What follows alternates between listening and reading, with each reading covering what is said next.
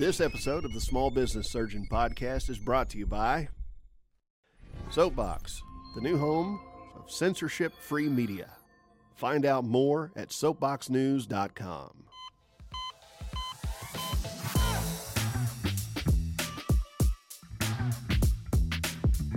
Welcome to the Small Business Surgeon Podcast, the show where we dissect the businesses of top producers, examine their growth strategies, and share with you the bare bones of their success. I am your host, Samuel Smith, and I'm glad you're here. Let's operate. Hey guys, welcome to this week's episode of the Small Business Surgeon Podcast. Guys, I am really pleased to be bringing you today's guest. They are so good. This is the second time they come on the show. She is a best-selling author, a leadership mentor, and the host of the top-rated influential podcast. Please welcome Stacy Raske. Thank you so much for having me. I am honored that I've been brought back. Dude, I'm just happy that I managed to say influential without any mistakes on only the second take of that introduction.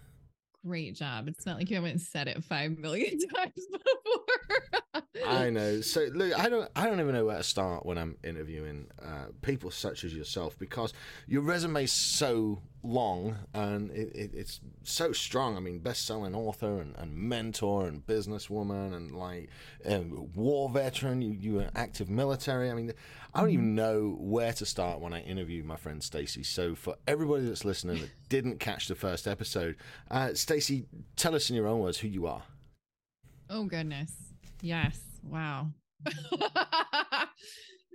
Way to put me on the spot, my friend. Well, you are on the show. Right. No, but just with that question, like, tell us who you are. I'm like, well, generally when I go to networking events, I say 3 things because they're exceptionally memorable. Mm-hmm. And so people are like, oh, hey, introduce themselves. I'm like, hi, I'm Stacy Raske. I'm an Iraq war veteran, a badass biker chick, and I specialize in mind unfuckery. Mm. And coming from a 6-foot-tall blonde, generally that people will remember you. Yeah, like without taking anything away from your business acumen, I actually remembered you because you were the tall one.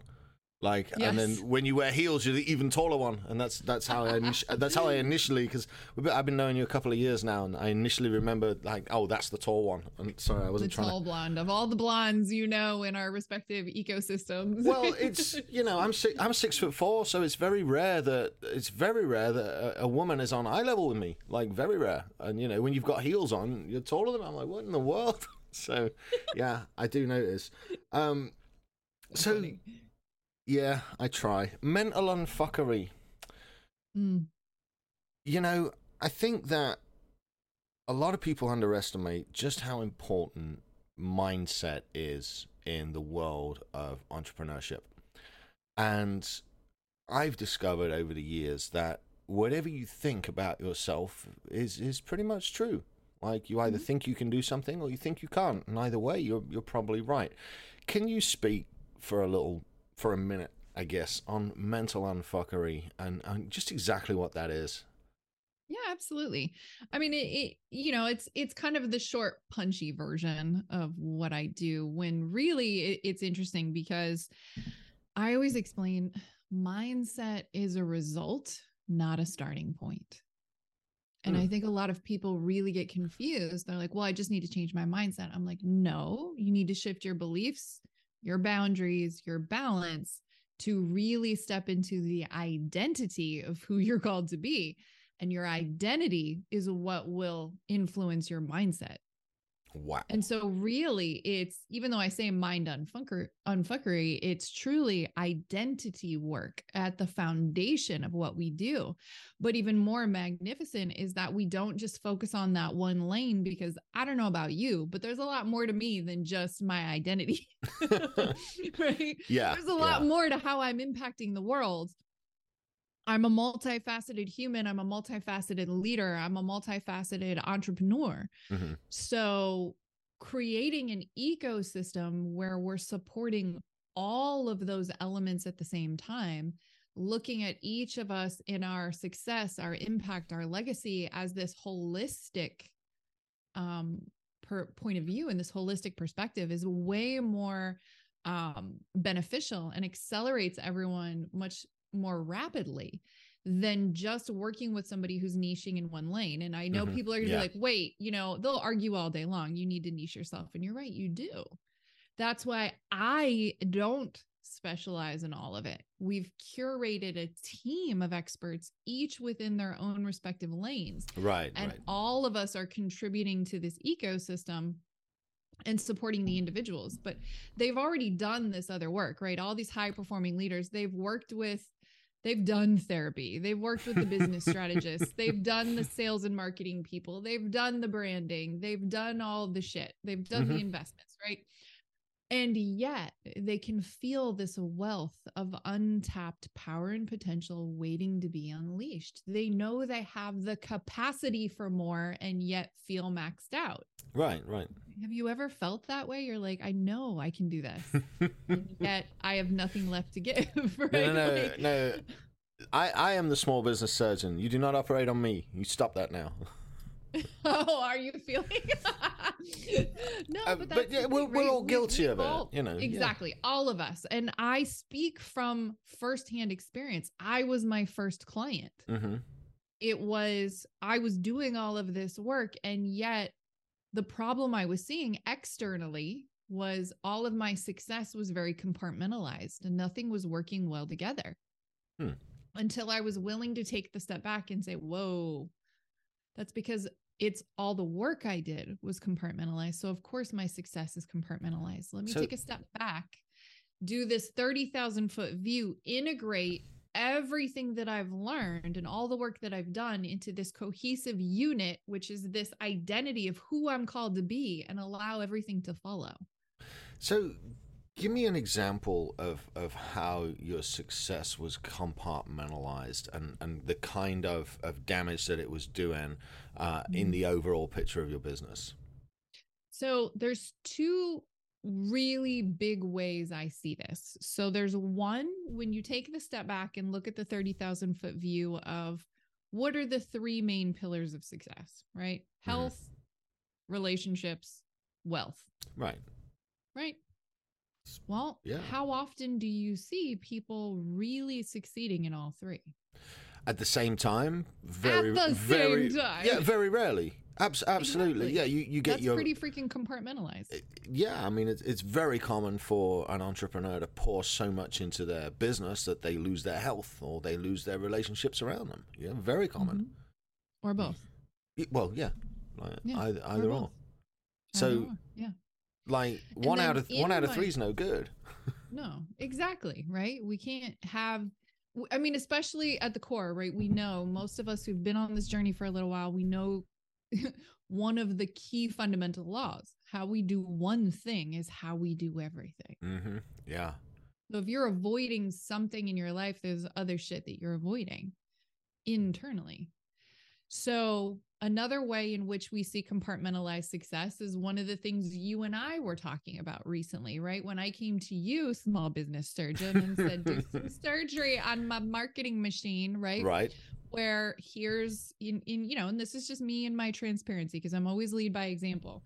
I've grown and expanded so much, clarified so much in this last 6 months, and everything sort of revamped.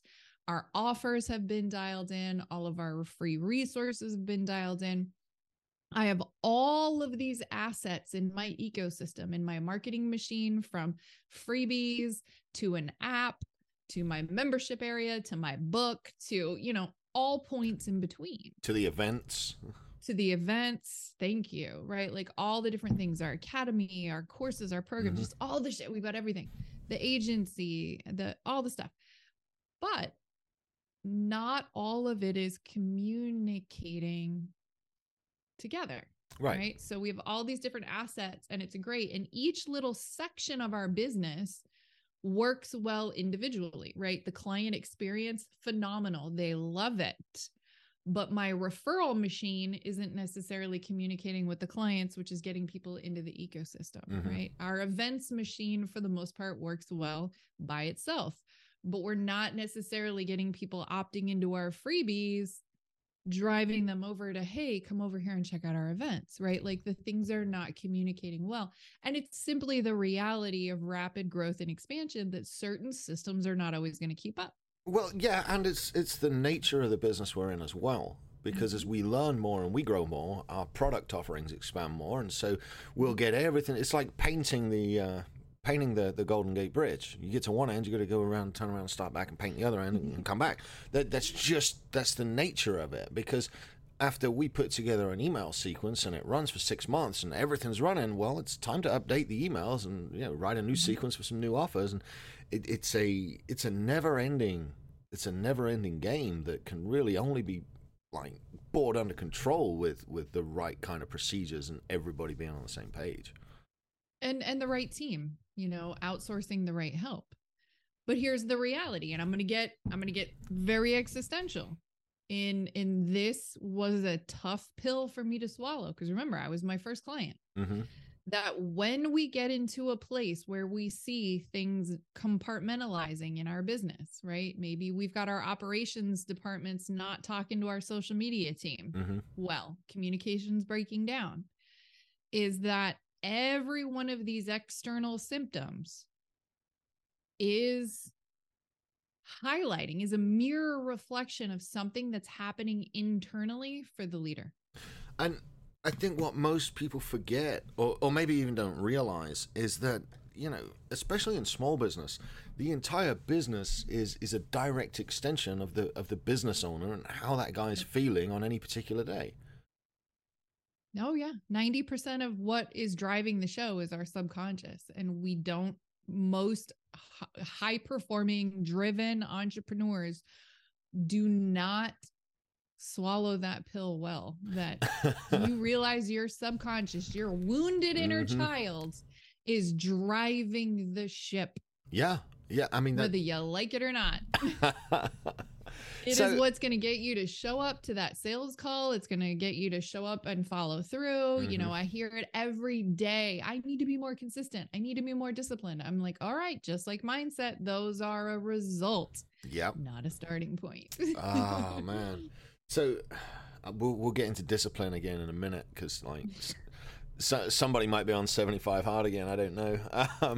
But let's get to that in a minute. I want to go back to that statement you made about the inner child and not helping, but the opposite, the inner child controlling some of the decisions that you're making and some of the sticking points. Can you give some examples of, I know there's no one size fits all, but some common issues that entrepreneurs generally face that they don't maybe realize are being caused by this child? Oh my gosh. Yeah. So let's just hop into the all or nothing hustle culture. Since we are all guilty of getting sucked into the trap of want something, work harder. Well, yeah, I mean, yeah. Right? And that maxes out eventually, though.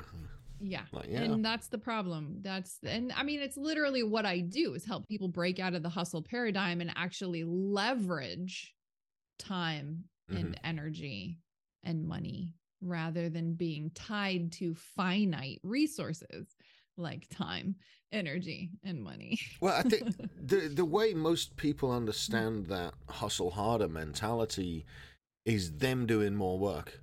I think that's the misunderstanding there, is hustling harder is me going faster and me producing more. And, in drumming, to speed up, you have to slow down. And when you teach each hand can do double the work you think it can. So now I can do 4 times the work I could think by going slower. I have to tell people to try and apply that in business, is you can only go so fast yourself before you have to teach your hands what to do independently of each other and just trust them to do it. And the hustle mindset, I think, gets people stuck in that. It's like pedaling a bicycle. You can only pedal so fast.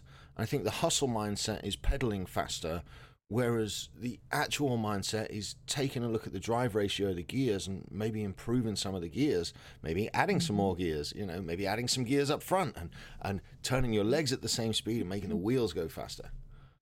Mm-hmm. Or changing the ratio of the gears, changing the size of the wheels, changing all of the things, which would be the systems. But again, we've got to be willing to shift the systems and strategies we use. And keep in mind, it's funny, people think because I specialize in all this inner work, they're like, you're woo, doing all this spiritual work and shit. I was like, I am tactical and I am strategic. Every one of the things that we do to master ourselves, right? Because we can't lead a revolution till we lead ourselves. We've got to start with leading ourselves. And that's just boundaries. Yeah. Boundaries. But it's being very tactical and strategic. What are the actions you will be taking to get a different result? And it just starts with ourselves. But it's interesting how you bring that up, and that's exactly what it is when it comes to that wounded inner child running the show, you've got to recognize that for people like us, our identity has been tied to external conditions. So for me, it was performance in sports, grades, music, all these different athletics. Well, I said sports. Yeah. Same diff, I mean, yeah. All of those things, the money that I made, the title I had when I was corporate or military, right? All of these external variables, because I grew up in an environment where internally, because of instability or abuse or alcoholism or different things, I needed to create safety where I didn't feel safe. So I learned my adaptation as a child was to focus on all of these external conditions, right? Who's going to show up when dad comes home? Who will we be getting when he gets home? What do we need to be doing? How do I need to be focusing on perceiving what other people are thinking and feeling as a survival mechanism? Wow. And how that ends up sabotaging our success in business is now what's driving the show is that wounded inner child constantly looking for the external validation or functioning in the fear of rejection. So we see it as they're not going to be visible. They're not going to go live on social media. They're constantly, nobody's liking my posts. I'm not getting any engagement. Nothing's happening, right? They're wanting the instant gratification, the microwave result when we're talking about this is a crock pot situation. This is a long game that we're investing in, but we want the crock pot results because we need the dopamine hit. Because it's the inner child that needs the validation. So if I'm not making the money, what is the constant story? I'm not enough. Wow. And then eventually we start creating some success, and that internal shame flips to the new story is, who am I to do that? It's the same fucking story driving the show that goes from that root scarcity of I'm not enough now becomes imposter syndrome. Yeah. When we actually start showing up and doing the stuff. But again, it goes back to our identity's been tied to everything external. And until we take that step back and be willing to lift the curtain and step into a short-lived pain of really owning our shit, healing what needs to be healed, releasing what's not ours, that's our opportunity with that short-lived pain to end the perpetual suffering of always chasing something to escape ourselves. And entrepreneurs are probably some of the most guiltiest people in the world of doing just that. Yeah, I did it. It was every way I could avoid. Yeah. I didn't really give any of the woo stuff, let's say, any kind of credence until a couple of years ago when I'd got as far as I could with that hustle mentality. What do you think is a trigger for the entrepreneur that's nobody can do this as well as me? I'm the guy. I'm going to make this. I'm going to hustle hard. What do you think is that trigger that allows them to slow down and say, hey, maybe there is something to this woo stuff that has been going on since the 50s and 60s, but has been like actively suppressed? What do you think is a tipping point for those kind of guys? Well, first I would say it's obviously way older than that. If you go back all the way, you know, we think Think and Grow Rich. Obviously that's older than that. That's all that is manifestation and mindset. I mean, there's technically in the original one, there's even a whole chapter on sex. I mean, I think it's been edited. I've not read that. I've not read that chapter. No, that's what I mean. Like if you look at the full original manuscript, if you get the full compilation, like Think and Grow Rich is just one segment of a larger like series of books, all part of the same work. And I just want to read what Napoleon Hill wrote about sex. Yeah, do it. But go all the way back to like Greek and Roman times. Go back to the Stoics, right? When we're talking about mastery, and it's a shame that people label it as woo, because it's just another way for us to judge something as, yeah, I don't do that woo shit. Well, you know, I don't know about you, but it's not woo. It's gangster as fuck to have boundaries and say no to shit that doesn't serve you. I think it's considered woo shit because it's not taught conventionally in schools. It's not a part of the conventional curriculum. It certainly wasn't a part of my upbringing to be in touch with my inner child and to understand there were various energies flowing around the universe that made shit do shit. Like in my upbringing, it was like, don't cry or I'll hit you again. Like mine too, yeah. You know, so we don't talk about feelings, you know, but that's the thing, right? I think we're labeling and judging things that are outside of the norm of the sheepling that society does, right? Just putting us into these little boxes so we follow doing what we're told. And the second we're willing to start breaking out of that, it's a little scary, but also being willing to be open to all of the stuff that helps us elevate other types of intelligence, not just IQ. You know, having spiritual intelligence and nurturing our intuition, tapping into our body wisdom, tapping into our emotional intelligence. You know, those are all the layers that make you a better leader, that have the wisdom you need to have that resilience capacity when it comes to challenges. Right. You know, because like life is hard. A business is really fucking hard. Yeah. And our ability to handle that is important, but we don't have to do it suffering. I mean, I've even given some of my emotional management tools to you. And you're like, fuck, I feel better. I was like, I promise nobody's died. Just do it. Well, I mean, we should talk about that, you know? Like, so write and burn. Another like unconventional, I think is the way to talk about it, because I need to clarify, my parents didn't actually beat me when I was a kid. Not at all. I had a good upbringing, but you don't cry or I'll give you something to cry about it was hurt a lot. You know, you didn't talk about emotions and that kind of stuff. And so, you know, in all that, my mind's gone completely blank. I had the question teed up. I just completely forgot it. Goodness. Write and burn. Write and burn. Write and burn. Yeah. Write and burn. That's where we were going with that. So I took everything that was bothering me, wrote it down on a sheet of paper and just mumbled to myself, this is never going to bloody work. And I kept writing it down. I kept writing it down. Then I got about 5 sheets of paper with everything that was really pissing me off. And then I scrunched up a little ball and set fire to it. And I instantly felt like everything that I'd been worrying about was no longer a worry.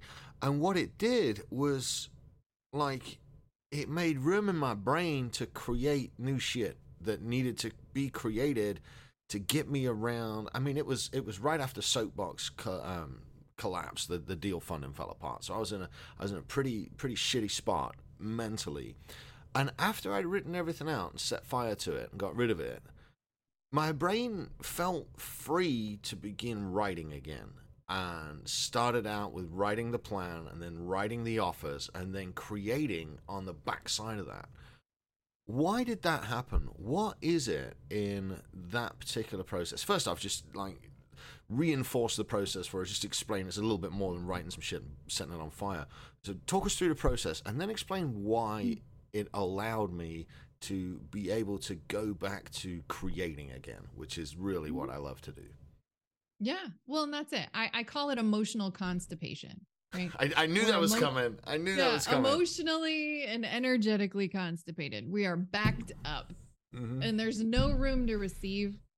when we're full, right? If we're in a hoarder house, we can't bring more shit in, right? You got to clean out the old furniture and all the old shit before you can bring in the new stuff. Very and true. Too many people don't let stuff go, right? And again, this is thinking about back to people like us. We're the high sensitivity, right? Mm-hmm. We're sensitive to the energy and emotions of people around us, but we're also high sensation seeking, high level of drive.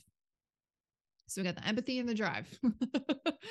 And so, we are just experiencing all of this stuff. But for those of us who've not been taught appropriate skills for processing our emotions, we're just taking on all of this responsibility for shit that's not ours. We don't know what to do with it. Most of us, we were taught unhealthy coping. So for me, the reason I weighed twice as much as I do now was because I stuffed my emotions with food and alcohol back in the day, so, but that's the thing is once we're willing to let go of really what is not ours, it's ours in the moment that we feel it initially.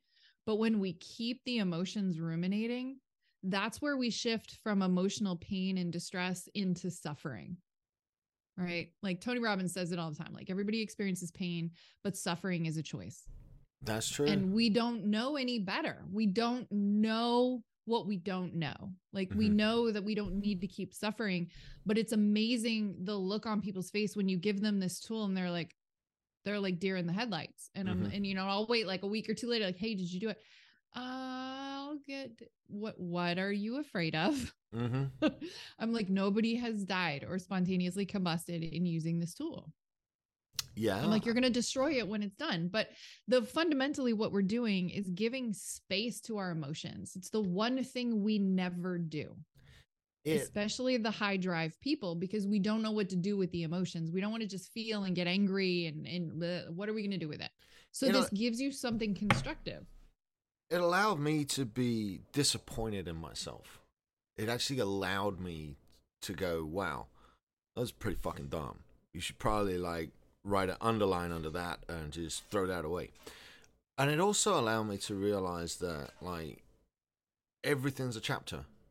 Even if it's a 10-minute chapter or a 10-month chapter, shit ends, shit finishes, it closes and it's done and you move on to the next. You take the lessons from it. And I think that there were some things I let go that I'd been irritated by for 3 or 4 years. And what good is it to be irritated by something that happened 4 years ago? Like what actual good will that ever do anybody? Being irritated by somebody stealing money from you so many years ago, or being irritated by a business deal going wrong, or feeling like when COVID first hit, I was invested in a real estate development. It was a commercial development, and it went away. It went bad, and a lot of people lost a lot of money. I let that go. What good did it do me to carry that around for the last 2 years, feeling like a failure, just because something completely outside of my control collapsed? Well, a lot of us don't know what to do with it.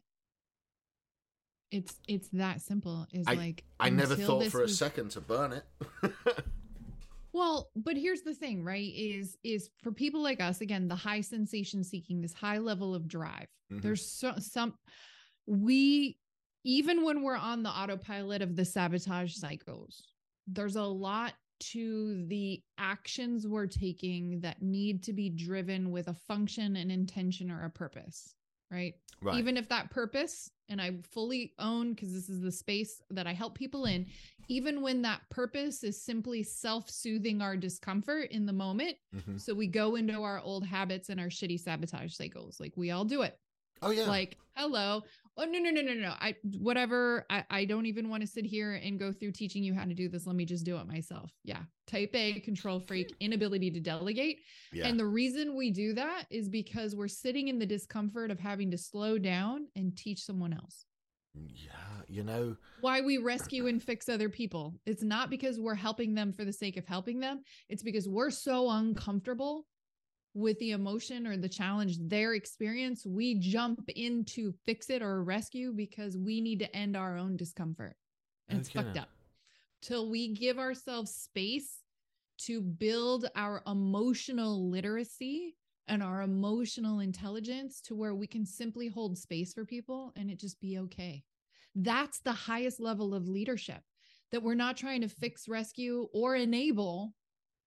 We hold space for people to be in their truth, be in their power, be vulnerable, but also bring their creativity and their innovation to ecosystems. It's how we create a high performance culture. Right. So what this tool gave you was an opportunity to constructively be in your emotions, get it out purely in that emotional space, and then immediately step into learning the lesson you needed to learn so you can let it go and move forward. We will sit in the suck, stuck, or sabotage until we learn the lesson, because the emotions we're feeling are simply a messenger. Mm-hmm. But if we're not willing to decipher the message and learn the lesson, we stay stuck and we stay stuck and we stay stuck. That's why literally that's step 2 in my 5 steps, my aligned abundance process in my best-selling book. As you start with the routines and then you step into the release. What is the title of your book? Be a Boss and Fire That Bitch. I love that title. I mean, of course, I knew the title of the book. I just wanted you to say it out loud. Be a boss and fire that bitch. Yes, I love that. So for those of you listening, please be sure and go and get a copy of that, because I need to get a signed copy of that, by the way. Okay. All right. So you'll be here at my event in January. So that's sign it. That's the plan. Yes, I will. Now, talking of which, I want to get to that, because we've done a lot about Stacy Raske, but we haven't done much about Stacy Raske's business. And, well, you know, but that's all the business. No, because I would be willing to bet there were some days as an entrepreneur that you sat there and just said, well, fuck this. This is difficult, this is rough, I don't want to mess with it. And you do a lot of badass stuff now, but like, there's got to have been a time where you didn't just wake up as a badass. You've cultivated that over 20 years of experience and learning and mistakes and stuff. So if you would, tell us what it was like getting things going and evolving into Stacy Raske, the leader of the influential setup. Tell me what that was like, becoming Stacy Raske, and how difficult it was.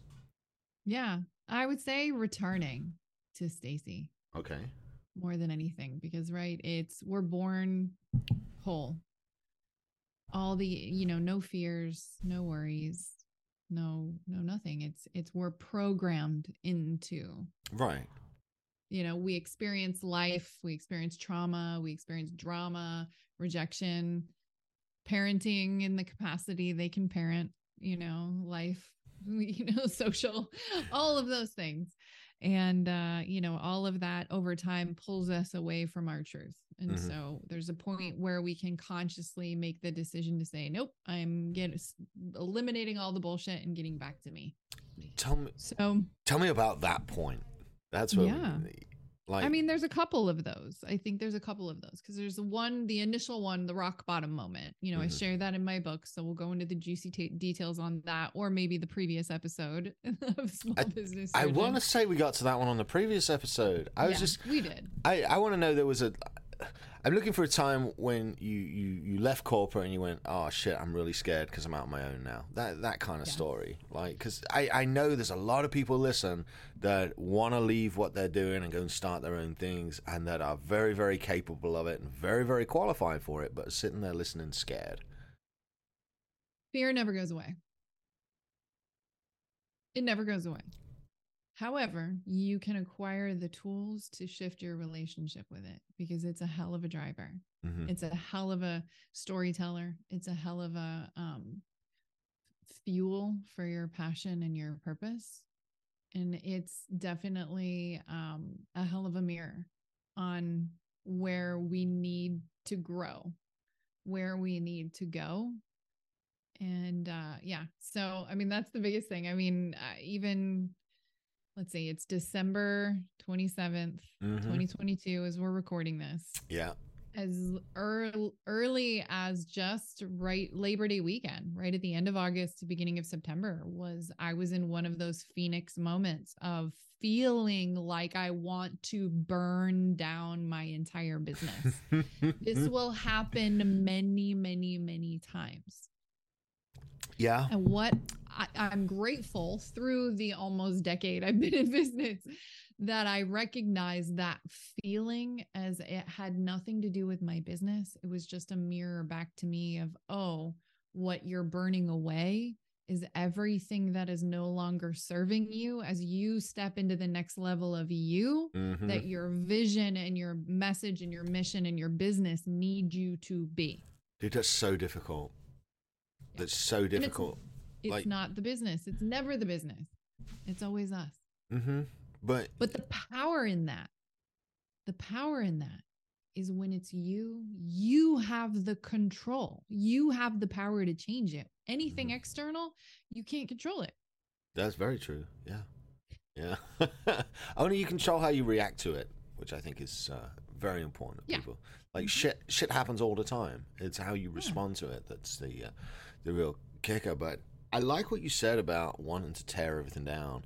And sometimes that needing to happen because it's very difficult to get to greatness if you're unwilling to let go of some stuff that may be good but may not be serving. And, I learned that earlier this year in that it's very difficult to try to build a 8-figure company without 7-figure employees.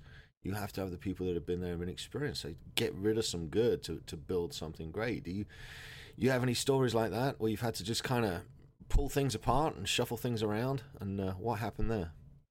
Yeah, I mean, technically we just did that. I mean, we had peaked our team between salaried employees and contractors and coaches and all the stuff. I think we had peaked around, May, June at like 15 people.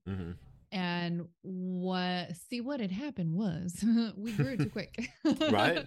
Right. And this is the thing, just like you said, it's the slow down to speed up. We had this big influx of capital. And then we, mainly myself, distracted by certain elements, like having some of the wrong people in certain positions within the company and giving them too much power and control when they're not necessarily meeting accountability and expectations, or it's super difficult to find that balance though. Yeah, it's it is. So hard to because you have to give rope in order to get the job done, and you just have to hope they don't hang themselves with it. It's a very tricky balance. It is, but I would say is long before you're willing to be honest with yourself. That's the truth. And this is why it's so important to give us that space for our emotions, because we're gonna see the stories playing out well in advance. Because nobody wears a mask better than we do with ourselves, right? We're great at lying to ourselves. And so we're going to allow things to go on way longer than they need to, and because of my relationship with certain people within my ecosystem, as many of us high sensitivity people do, we want it more than they do. Oh yeah. Because we can see their highest potential. But if they're not willing to step into it, we can't expect them to. So, the second you see them not stepping up, you've got to make the hard choices and take the hard actions to be the leader your message, your mission, your empire needs you to be. And you've got to move them into a different spot or let them go. And what's funny is your gut will tell you this long before your brain will accept that. And that's why I said that that body wisdom is so important, that spiritual intelligence. No doubt. Yeah. It just, you don't really, it took me till 42 years old to understand that that's even an aspect of the world that exists. Because again, we're not exposed to, I didn't learn in elementary school that, nerves have electrical signals and electrical signals generate electromagnetic fields. And you don't learn that, anything like that. You don't learn that, you get out of life what you put into life. You don't learn that your perspective is your perspective. So you get to choose whether it's a happy one or a sad one. You get to choose whether to be grateful or annoyed. I mean, it's like they don't teach you any of that. Life skills. It's amazing. Like, I just wonder why that kind of level of knowledge is left out of our educational system. It doesn't make good little robots, eh? Yeah, I mean, really, that's the thing. I mean, there's certain schools that are starting to bring that stuff back. You know, they're bringing in meditation. They're bringing in, hey, how can we lower your nervous system so you can actually focus better rather than just medicate you or isolate you? Yeah, yeah. You know, because that's the thing. I mean, even in our ecosystem, this is the magic of what we do when we look at the individual. When you're talking about integrating your identity, that means supporting you physically, mentally, emotionally, and spiritually all at the same time. Right. So, for example, you might be going to therapy, you're working with a life coach or whatever, and yeah, you're learning some new skills. But if you're not addressing the physical component, such as your physiological response to stress activation, AKA your trauma response, if you're not changing how your body responds to stress and breaking that habit loop, it's going to be a lot harder to change your mental or emotional habit loop, let alone the behaviors that follow that. Right. And a lot of so there's these pieces that have to come into play that people just don't even think about. And you know, most of us deal with that kind of stuff with alcohol, or drug of choice, especially in the entrepreneur world where it's or work. Just work harder. More work. Let me work. Yeah, it's safe. And that's what I did. I let me avoid my relationship with my husband because he expects me to show up emotionally and, you know, like be in dealing with shit where it's easier for me to just work over here because it's at least fulfilling in the moment. Yeah. And I get it. And I get the A, for example, the external validation, which is I earn money. Yeah. Whereas your relationship is never done. There's no dopamine hit. Work's never done either. No. You know, you can like that's one of the things. I don't ever just work late to finish stuff up because as soon as I finish something up, I can work on this now. And there's always something else. You know, my idea of a good time is putting on my headphones and shutting my office door and like getting into a flow state, and everybody leaves me alone. But I'm not sure I should have said that publicly. Now I think I'm kind of boring. No, that's a good thing. But that's what, you know, that's part of being influential, that we're willing to take the step back. When things start to feel hard, you don't push harder. You take a step back, disengage. So we stop forcing and just like letting go of the emotional shit. So you were able to receive the inspiration, the creativity, the ideas. It's the same thing. You take the step back, which creates a vacuum, and the universe hates a vacuum. So if you take a step back and stop forcing, all of a sudden what fills the space? Everything that you want. So when I need opportunities, when I need clarity, when I need money, just stop forcing, take a step back, go have a fun day, go have a beach day, go work on a different project. Just don't force and effort it, right? Like, yeah, so. I like that. That's a really good outlook on it. All right. So I have some more questions for you, which I'm sure you just can't wait for. But I know that you host events now. And I want to talk about your journey from corporate to entrepreneur to I'm getting on stage to now I have a stage and I'm hosting an event. Tell me how that came about. And then let's get into a little bit about your events and what they're for and what they do. Because I know you've got one coming up, and I bet we get this show out before the event. We could probably even put a little lead trap on the end of the show for you, say anybody interested, go click this link. So talk to me about how you progressed through your career into public speaking and first off getting on stage and how that happened. Yeah, it's funny how that kind of happens, right? Like, I think to a certain degree, I was always kind of inadvertently creating my own stages, you know, even when I was in the military, you know, having the opportunity to provide training on something or even just running PT in the morning, right? Like, all right, y'all are going to do this workout. Here we go. You know, like, but you know, it was just that same thing in college and then corporate environment. You know, I was just kind of that problem solver, but certain corporate environments don't want a problem solver. They just want you to be the person who just follows the status quo, just does the minimum. Right. That's it. So it was just, I was looking for ways to make things better because it's just who I am. If I have an opportunity to see a problem and fix it, I'm going to stand up, draw attention to it and speak that truth, right? Like, hey, let's fix this. So after getting the book out, I mean, starting my business, it was, scary as hell doing Facebook Lives and all that shit, like just going through all the nerves of the visibility, because every one of those are little micro stages. And I think that's important for people, is not just looking at you're hosting events or you're speaking in front of 30,000 people, on Tony Robbins' stage or something, right? Like every one of these is a small micro stage, just like getting on podcasts. And so that's where I started, was small. I just was like, I have a message I want to share, and done is better than perfect, which as a recovering control freak was so difficult. Right. I still struggle with that. I hate it. It's not right. No, I get told off for that. Just send it out. Yeah. Right. Like even your little flibbity dibbit on the opening, and you were like, wait, let me re-record it. Like, well, influential is, it's not like, it doesn't roll off of my tongue as easy as it rolls off of yours. So yeah, I got all the way through the intro and messed up the pronunciation of influential. So my bad. All you did was overthink it. You say it just fine. It's just you so overthought, I don't want to mess it up. So then you got your brain stuck on it, rather than just trusting your body that it is there to serve you. And even if you said influential, it would be fine. And you say, no, it's influential. Do you know, so good. There was one time when I was a real little kid, and I was playing Father Christmas in the school play, and I was so nervous getting on stage. You had to get on stage and announce your name. And so the girl going on before me was Little Red Riding Hood, and I listened to her, and I'm like, all right, you're Father Christmas. Don't mess this up. Don't mess this up. Don't mess this up.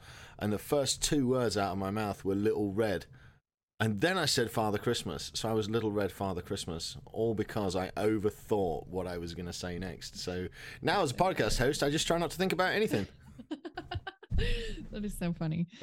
So yeah, my bad. No, not at all. No. So back to stories. It's so fun. So no, it was just, eventually it was wanting to get on those stages, just knowing it, I had a message to share and the opportunity to impact anyone with it. So, it's like a lot of people, you start with the free stages. Again, Facebook Lives, Instagram Lives, YouTube channel, whatever those free stages are, right?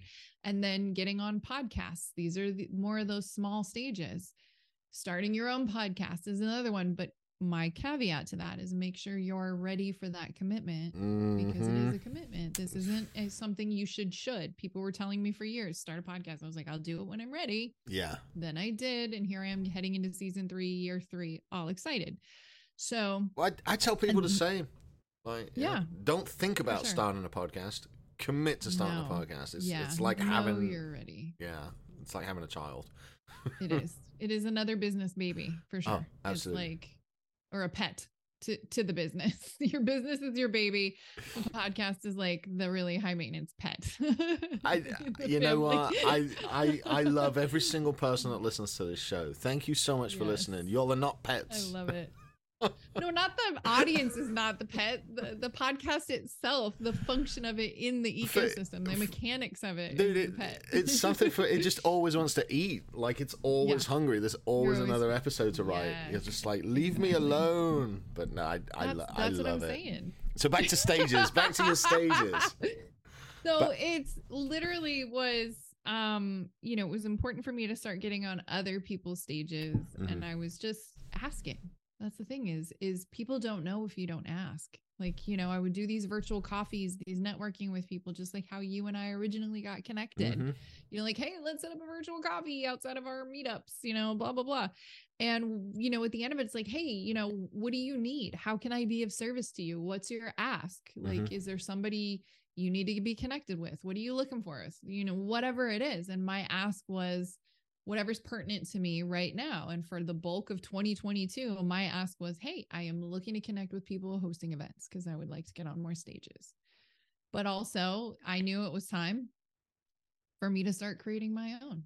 And they're a pain in the ass. You want to talk about a seriously hardcore monster? Yeah. Is live events. So it is not for the faint of heart.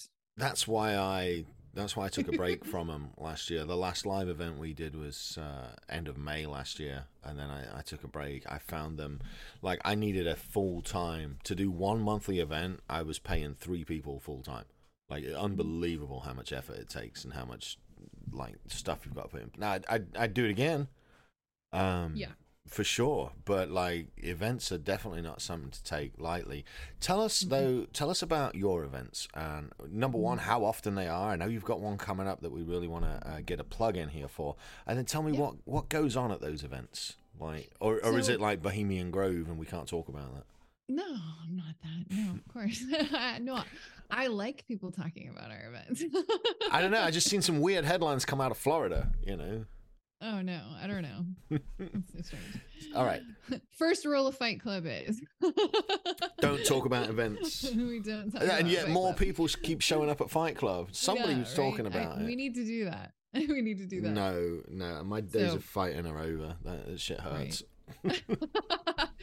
So the thing with us, as far as the big events, like the one coming up, we do those once a year. Mm-hmm. So we do quarterly events for our clients. So our clients come into town and we are all about in-person community. Our clients are from all over the world. So we've got people flying in from all over North America every quarter. Mm-hmm. And so like November was our last quarterly meetup of 2022. Right. And I just held it at my house and everybody came. Jeff smoked meats all day on the smoker.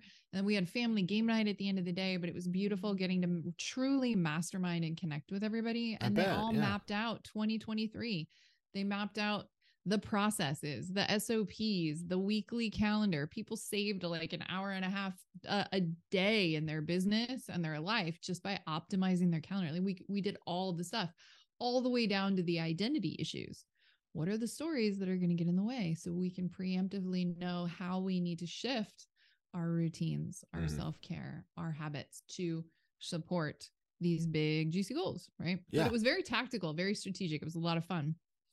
But we do these big events once a year. It's a great way to launch your year. We bring in international world renowned speakers in all these different lanes, all to support the identity of this leader you're called to be.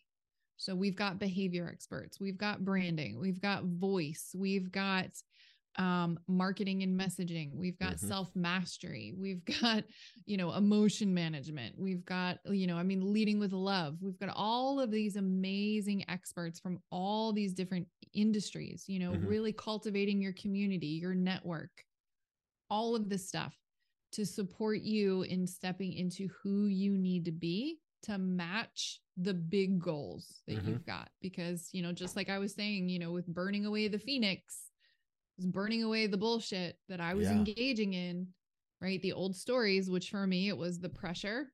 I was creating the pressure loop, and that pressure loop comes from scarcity. And when I was willing to let that go, all of a sudden, everything changed. The floodgates open. All the people, the opportunities, the money start coming in. So is this surely if it's just a big event, if it's one a year, surely it's more than one day, right? Tell me a little bit about how this is a 2-day. Yes. Yeah. So is it like workshops or? It's all of the above. The one most important thing is, of all the events that are out there, we curate this to be an intimate experience. So we cap it. There's going to be about 100 people there. That's it. Then you add on sponsors, speakers, staff. So as far as actual guests, 100 people, that's it. 35 VIPs, and that's whittling down quickly. It's 2 days, January 26th and 27th here in Tampa. So if you're anywhere cold, come hang out with us. It's a good call. Nice. It got cold here last week. Jeez. Right? Yeah. I know. I was like, Florida's broken. It's 30. No, we hit like 15. I'm like, what the hell is going on? Get back. Like 17 below in Atlanta. I was like, what? The South is broken. No. Yes. Yeah. So, but fundamentally, I mean, you're going to be no snow. It'll be sunny. It's nice, right? But what's cool is it's an intimate space. Mhm. We're about creating real transformation and results on the spot. So it's an experiential event. So what happens is the speakers come and they will walk you through not only the story and what they're teaching, but take you through something to create an immediate result. And then we'll have the Q&A panels every day, which again, when you're looking at a intimate space of 100 people, everybody gets the time to ask the questions and really engage with the speakers, especially in between with the networking and the breakout, like the breaks and the lunches. And then on day 2 is where we actually get into the breakout time in the afternoon of day 2. So we're going to have that time to actually get together with the different speakers and get that time right on you, on your business, on your vision, and have people who are working with some of the most impactful people in the world. Like, this is the room if you want to be 1 degree of separation from everyone of influence in the world. Okay. I mean, we've got speakers who've worked with Les Brown, Dean Graziosi, Tony Robbins, who work with companies like Tiffany's and Coca-Cola and Google and Amazon and, So if somebody was listening and was inclined to swing by Temper and check this out for a couple of days and really kind of work on reinvent themselves, where would they go to find out more information about it? So you can go to beinfluential.com/summit, because this is the Influential Freedom Summit, truly creating freedom. Or you can check it out. It's right at the top of stacyraske.com.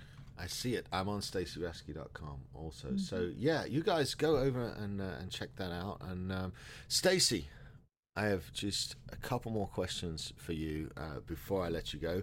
The first one is, tell us again the name of your book and where it can be bought. Yes. Be a Boss and Fire That Bitch. You can get it on Amazon. You can go to firethatbitchbook.com. That's more like it. There you go. And I will make sure all of these go in the show notes. And the second question, one more time. What are the dates for the January event, and where do they need to go to get tickets to come and see you guys at that event? Yep, absolutely. January 26th and 27th here in Tampa. beinfluential.com/summit. Wonderful. Stacy, thank you so much for coming and hanging out with me for the last hour and talking to the guys on the Small Business Surgeon podcast. I really appreciate you. Thank you for coming on. You are so welcome. Thank you for having me. Thank you. Guys, that was Stacy Raske, superstar, author, podcaster, and just all around great human being. If you enjoyed today's show, please go show her some love at beinfluential.com. And as always, you can show us some love over on Facebook and Instagram. Find us at Small Business Surgeon. That's it from me for today. I will grab you guys on Friday for this week's episode of Friday Fire. You'll be good.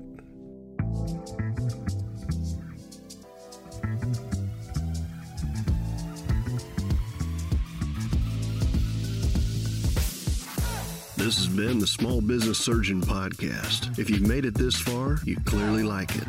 So go on iTunes and leave us a 5-star review. This helps people find the show and spread the good word. Share with friends and follow us at Small Business Surgeon on Facebook and Instagram. Thanks for tuning in, and we'll see you for your follow-up next week. The Small Business Surgeon was recorded at Texas Media Foundry in historic downtown Bryan, Texas. Check them out at txfoundry.com or on social media at txfoundry. Thanks for tuning in. This episode of the Small Business Surgeon Podcast is brought to you by reengageme.com. Customer acquisition retargeting made easy. Generate more revenue for your business without taking time away from doing things you actually love.